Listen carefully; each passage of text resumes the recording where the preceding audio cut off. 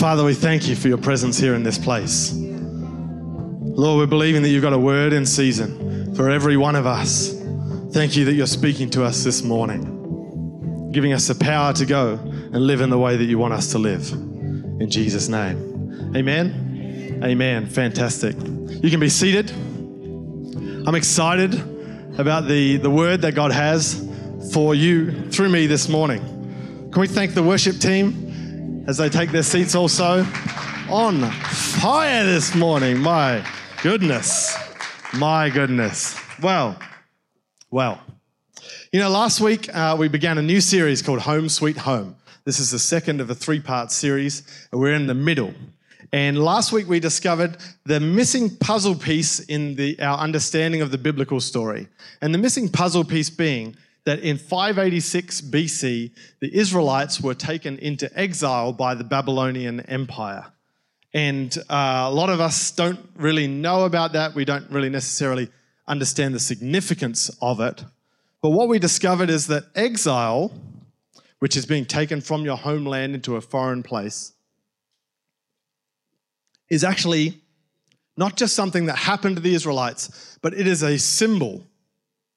It's a symbol of the fact that because of their rebellion, God takes us out of our home. Because of our rebellion, God takes us out of our home and he sends us into enemy territory.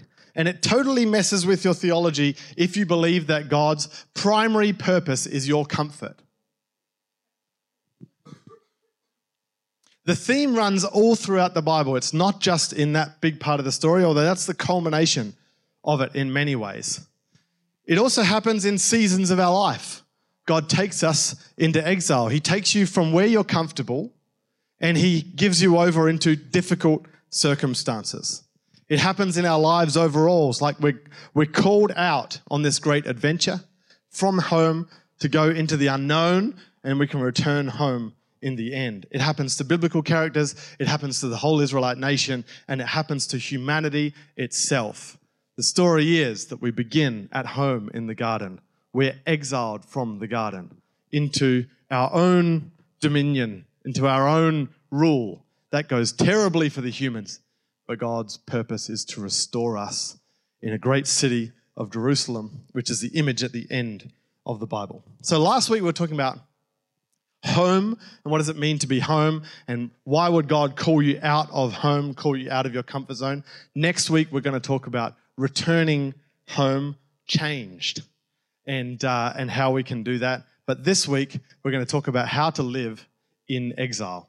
Turn to the person next to you, say, I'm excited. Some of you lied. That's fine. You got to speak these things in faith, don't you? You see, the theme throughout the Bible tells us that actually all of us are living in exile.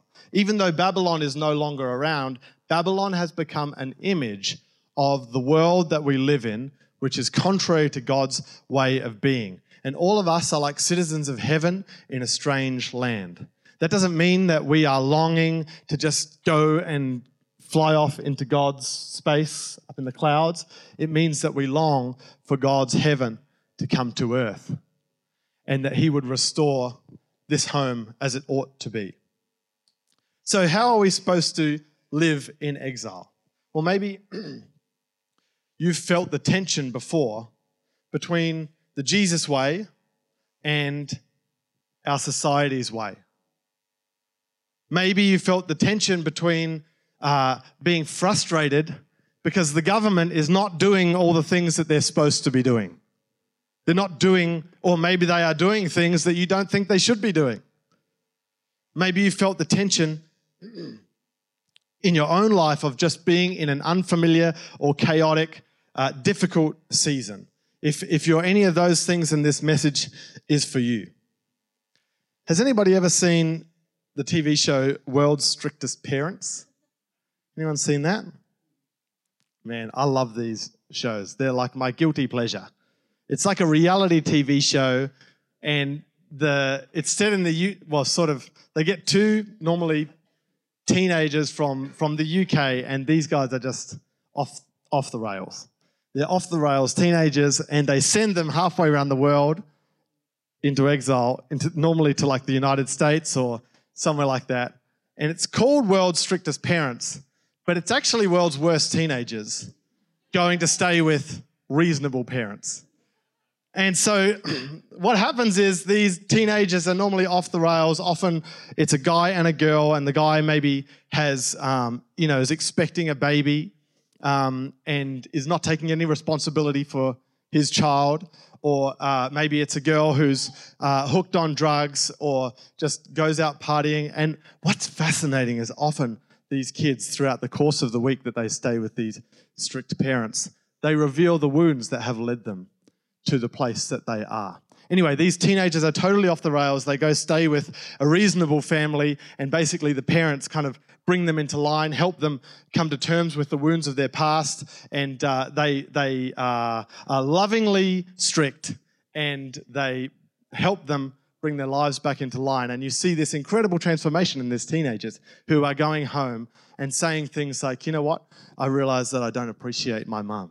She does so much for me, and I have to go home and say thank you, and I have to do more around the house. I need to take responsibility for my child. I need to get a job. I need to put my life back together. And it's just so, I just love these shows. They're so bad, but I just love them because I just feel like, oh man, someone's been transformed. Their life's been totally changed.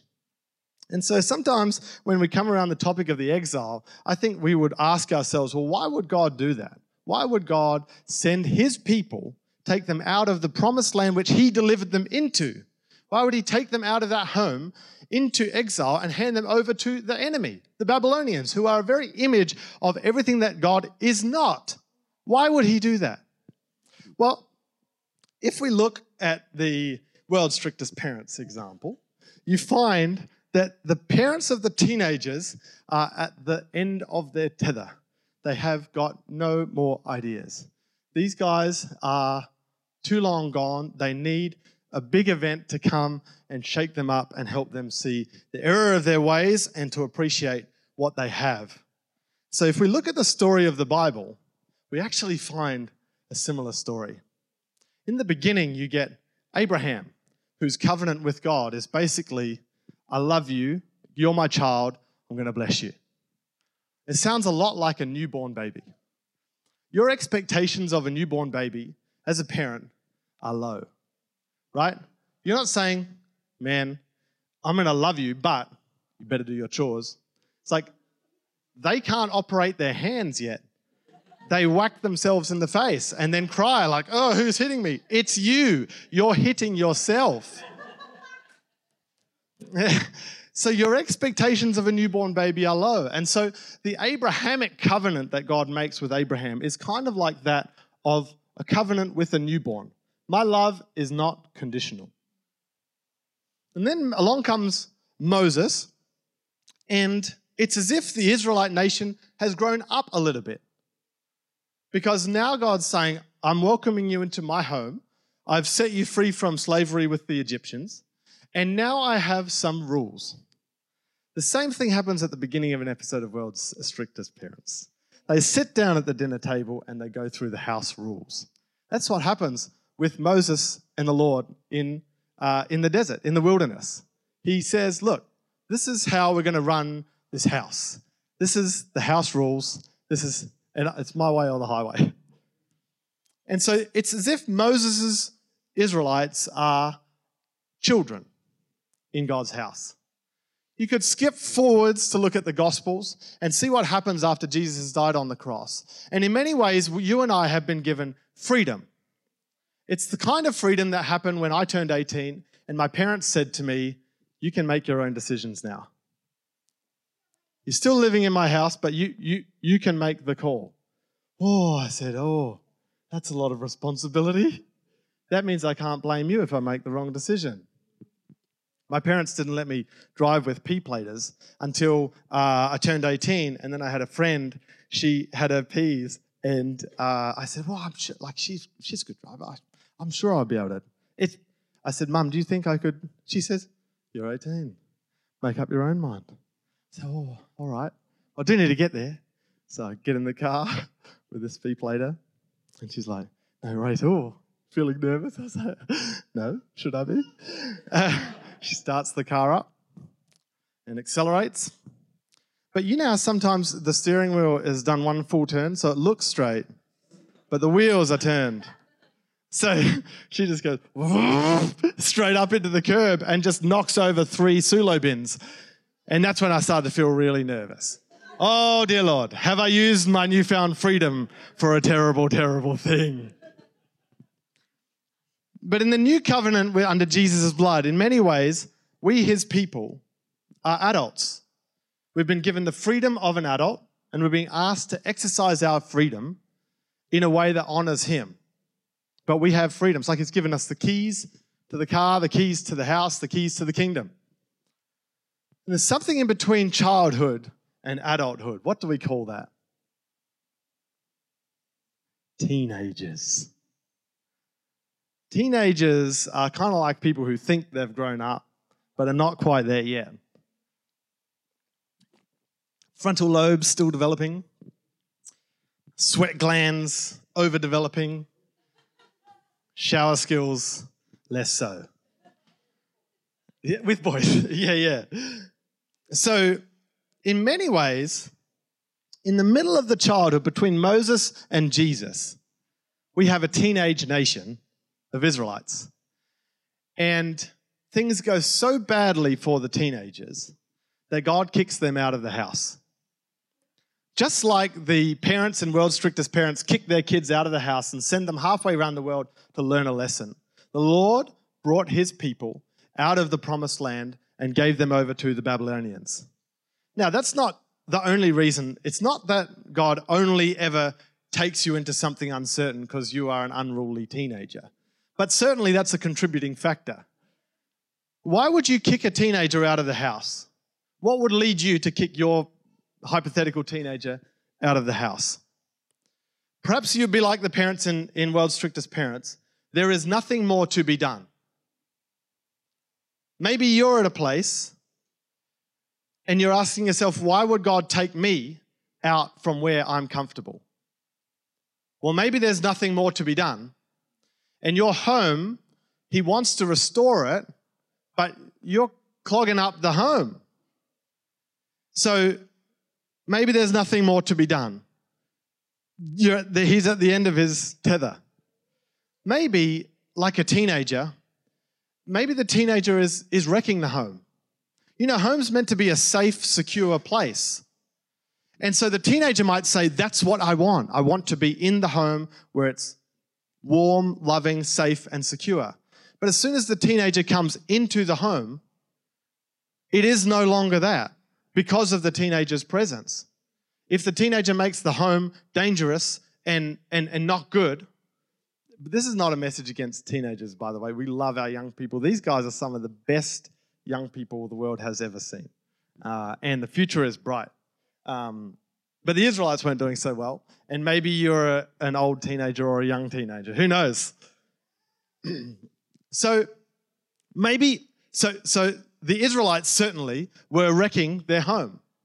And so God had planned the promised land as something to be good, and yet they were ruining it. They had begun to worship other gods, do child sacrifices, give themselves over to every kind of sexual immorality. And so in many ways, it was not even what it was meant to be anyway. So he has to clear them out to make it new. The other reason you might kick a teenager out of the home is because they will learn to appreciate what they've been given. So maybe God's taking you into a new season of your life so that you can appreciate who he is, who you are, and what you have been given. And the other thing it will do is it will develop their character, it will develop their perseverance, and it will develop their responsibility. So why would God allow difficulty in your life? Maybe it's because he values what is good over what is easy. Turn to the person next to you and say, he values what is good over what is easy. Okay, very good. Okay, so in the story, the Israelites have been taken from the promised land. They've been defeated by the enemy, the Babylonians, and they're taken into exile. And the biblical authors see it that God is the one who exiled them, not the Babylonians. It was God who took them out of the promised land and into exile. And we see the same thing all throughout Scripture. Paul, when he's writing to Philemon, that one, he says, I, Paul, a prisoner of Christ. But it was the Romans who captured him. But he considers himself to be a prisoner of Christ.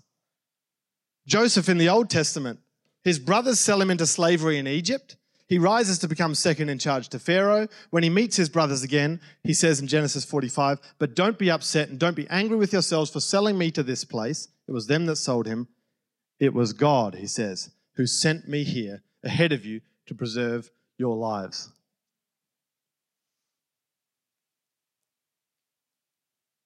Okay, so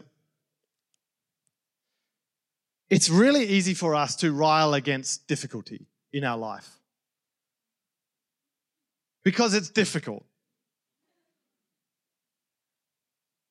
But if we take the biblical author's point of view, maybe it's not the devil who's brought us there. Maybe it is the Lord who has brought us to this place.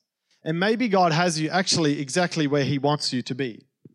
And the tension that you experience between what you would like it to be easy and you want to be at home and where you are at the moment, maybe that tension is in the difference between what your attitude is. And maybe we need to do what the Israelites did, revisit our history and see actually the Lord is in control. And if he's in control of my circumstances, then how should I be behaving in this situation? How can I put my trust in God? How can I remember like the teenager who starts to appreciate their parents more? How can I remember who the Lord is, who I am, and what my part to play in all of this is?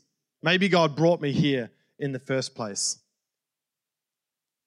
And so we see an example of how to live in exile with that attitude in the Old Testament and the New Testament. Let's just quickly go to the scripture in Jeremiah 29, verse 4. It says this. This is what the Lord of heaven's armies, the God of Israel, says to all the captives he has exiled to Babylon from Jerusalem. This is surprising. You might be thinking to yourself, well, what are we supposed to do if we're in difficult circumstances? What are we supposed to do if we find ourselves away from home or in a strange land? Should we revolt? Should we overthrow the enemy? Or should we just become like the Babylonians? Jeremiah's surprising prophecy is this. He says, build homes and plan to stay. Plant gardens and eat the food they produce. Marry and have children. Then find spouses for them so that you may have many grandchildren. Multiply. Do not dwindle away and work for the peace of the prosperity of the city where I sent you into exile. Work for the prosperity of the city where I've sent you into exile. He's saying work for the peace and prosperity of the Babylonians who are the enemy. Pray to the Lord for it, for its welfare will determine your welfare. He's saying settle in, do life, have families, fulfill your calling.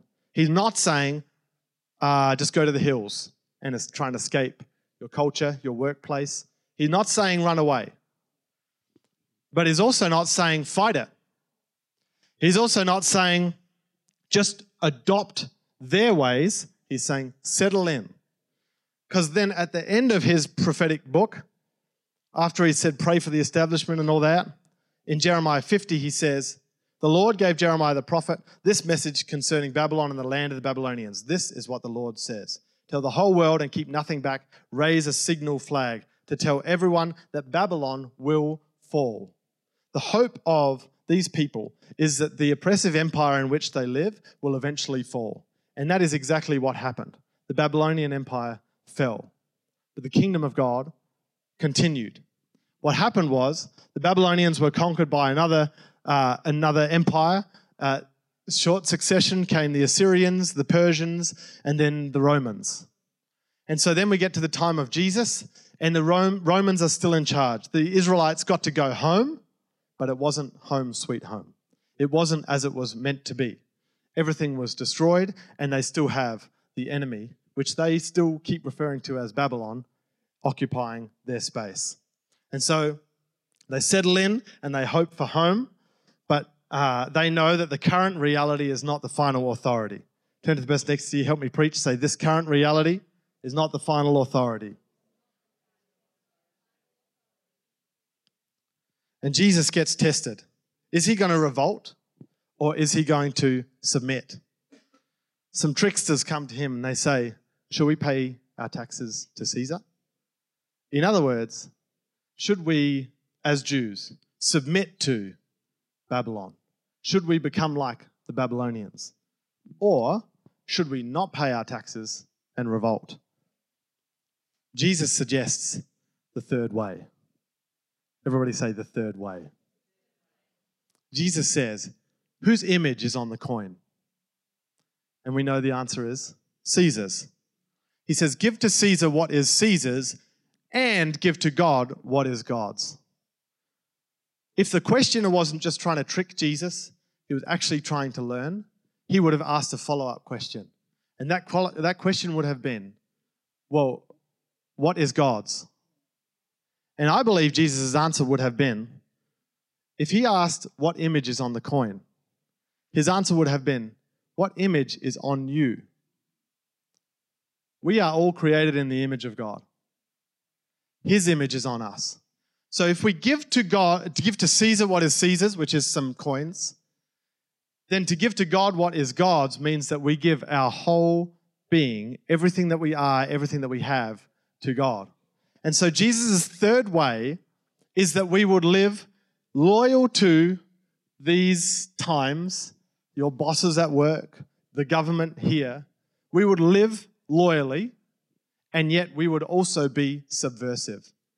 That we are called to critique the powers that be, and at the same time, critique in a non-violent, self-giving, self-sacrificing way. It's the third way, and it is very strange. Jesus did not overthrow the Romans, but he was fine to critique them. He was fine to critique the religious leaders. But how did he fight the battle? He fought it by giving his own life.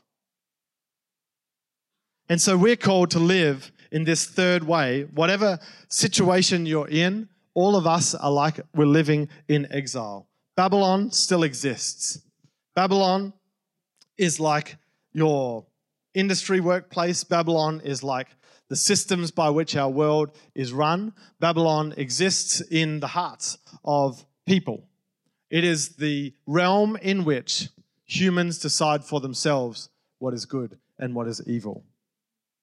And so Jesus calls us to live in the third way, between loyalty and subversion, with self-sacrificing, self-giving love. And in the end, when Jesus gives up his life, it's God that vindicates him by raising him from the dead. Would you stand with me?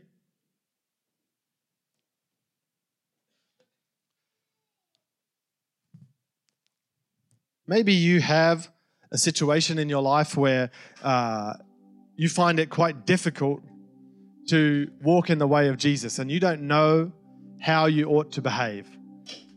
Maybe you are under the authority of people in your workplace, people in your community. Maybe it's certain cultural things that press up against you. We're called to live like Jesus in the third way.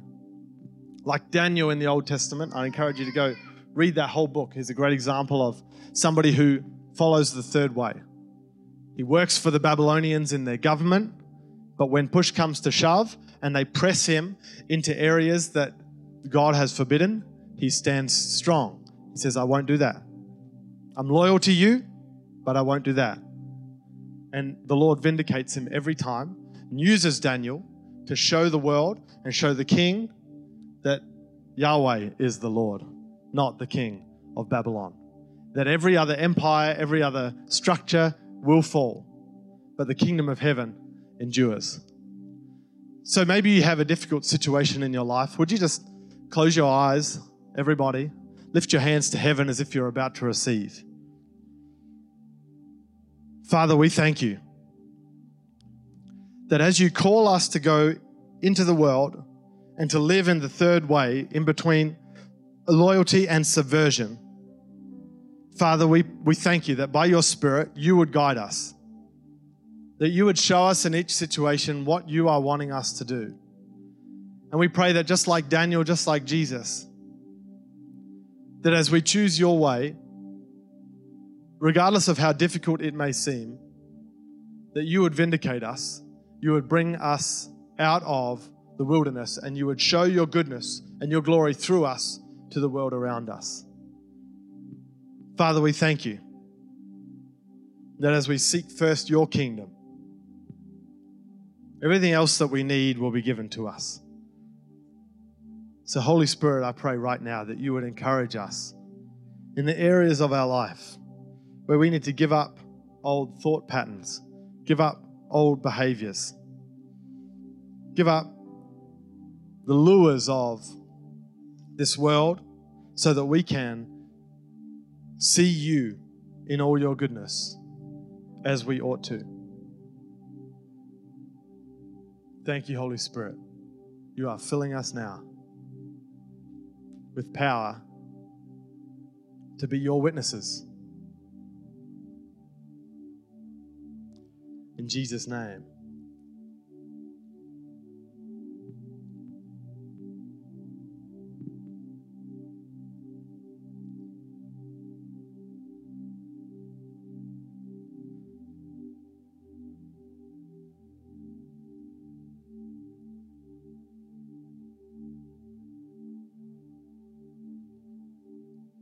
Maybe you're here this morning and you haven't made a decision to follow Jesus. Jesus says, I am the way, the truth, and the life. I want to give you the opportunity this morning to follow him. Whether it's for the first time or maybe in your heart you know that you've walked away and you need to come back this morning. The Father welcomes us with open arms. His love abounds forever. So I'm going to ask you, if that's you here this morning, in a minute I'm going to ask you to put your hand up so that we can pray for you. We're all going to pray together. I just want to know who we're praying for. If you've never invited Jesus into your heart, ask for his forgiveness, begin to follow his way. Or maybe you've done that in the past, but you've walked away and you want to come back this morning. Right now, I want you to make a decision to do that here this morning. I'm going to ask you to just lift up your hand so that I can see it. We're going to pray together.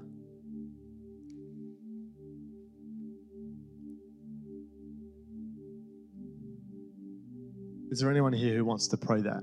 Maybe it's for the first time. Maybe you're coming back this morning.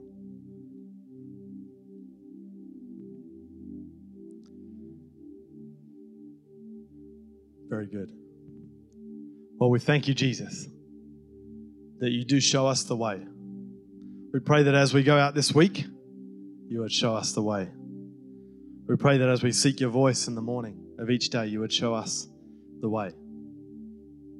Lord, in every moment, whether it's at work, whether it's at home, in some other place, we pray you show us the way in Jesus' name. Amen. Amen.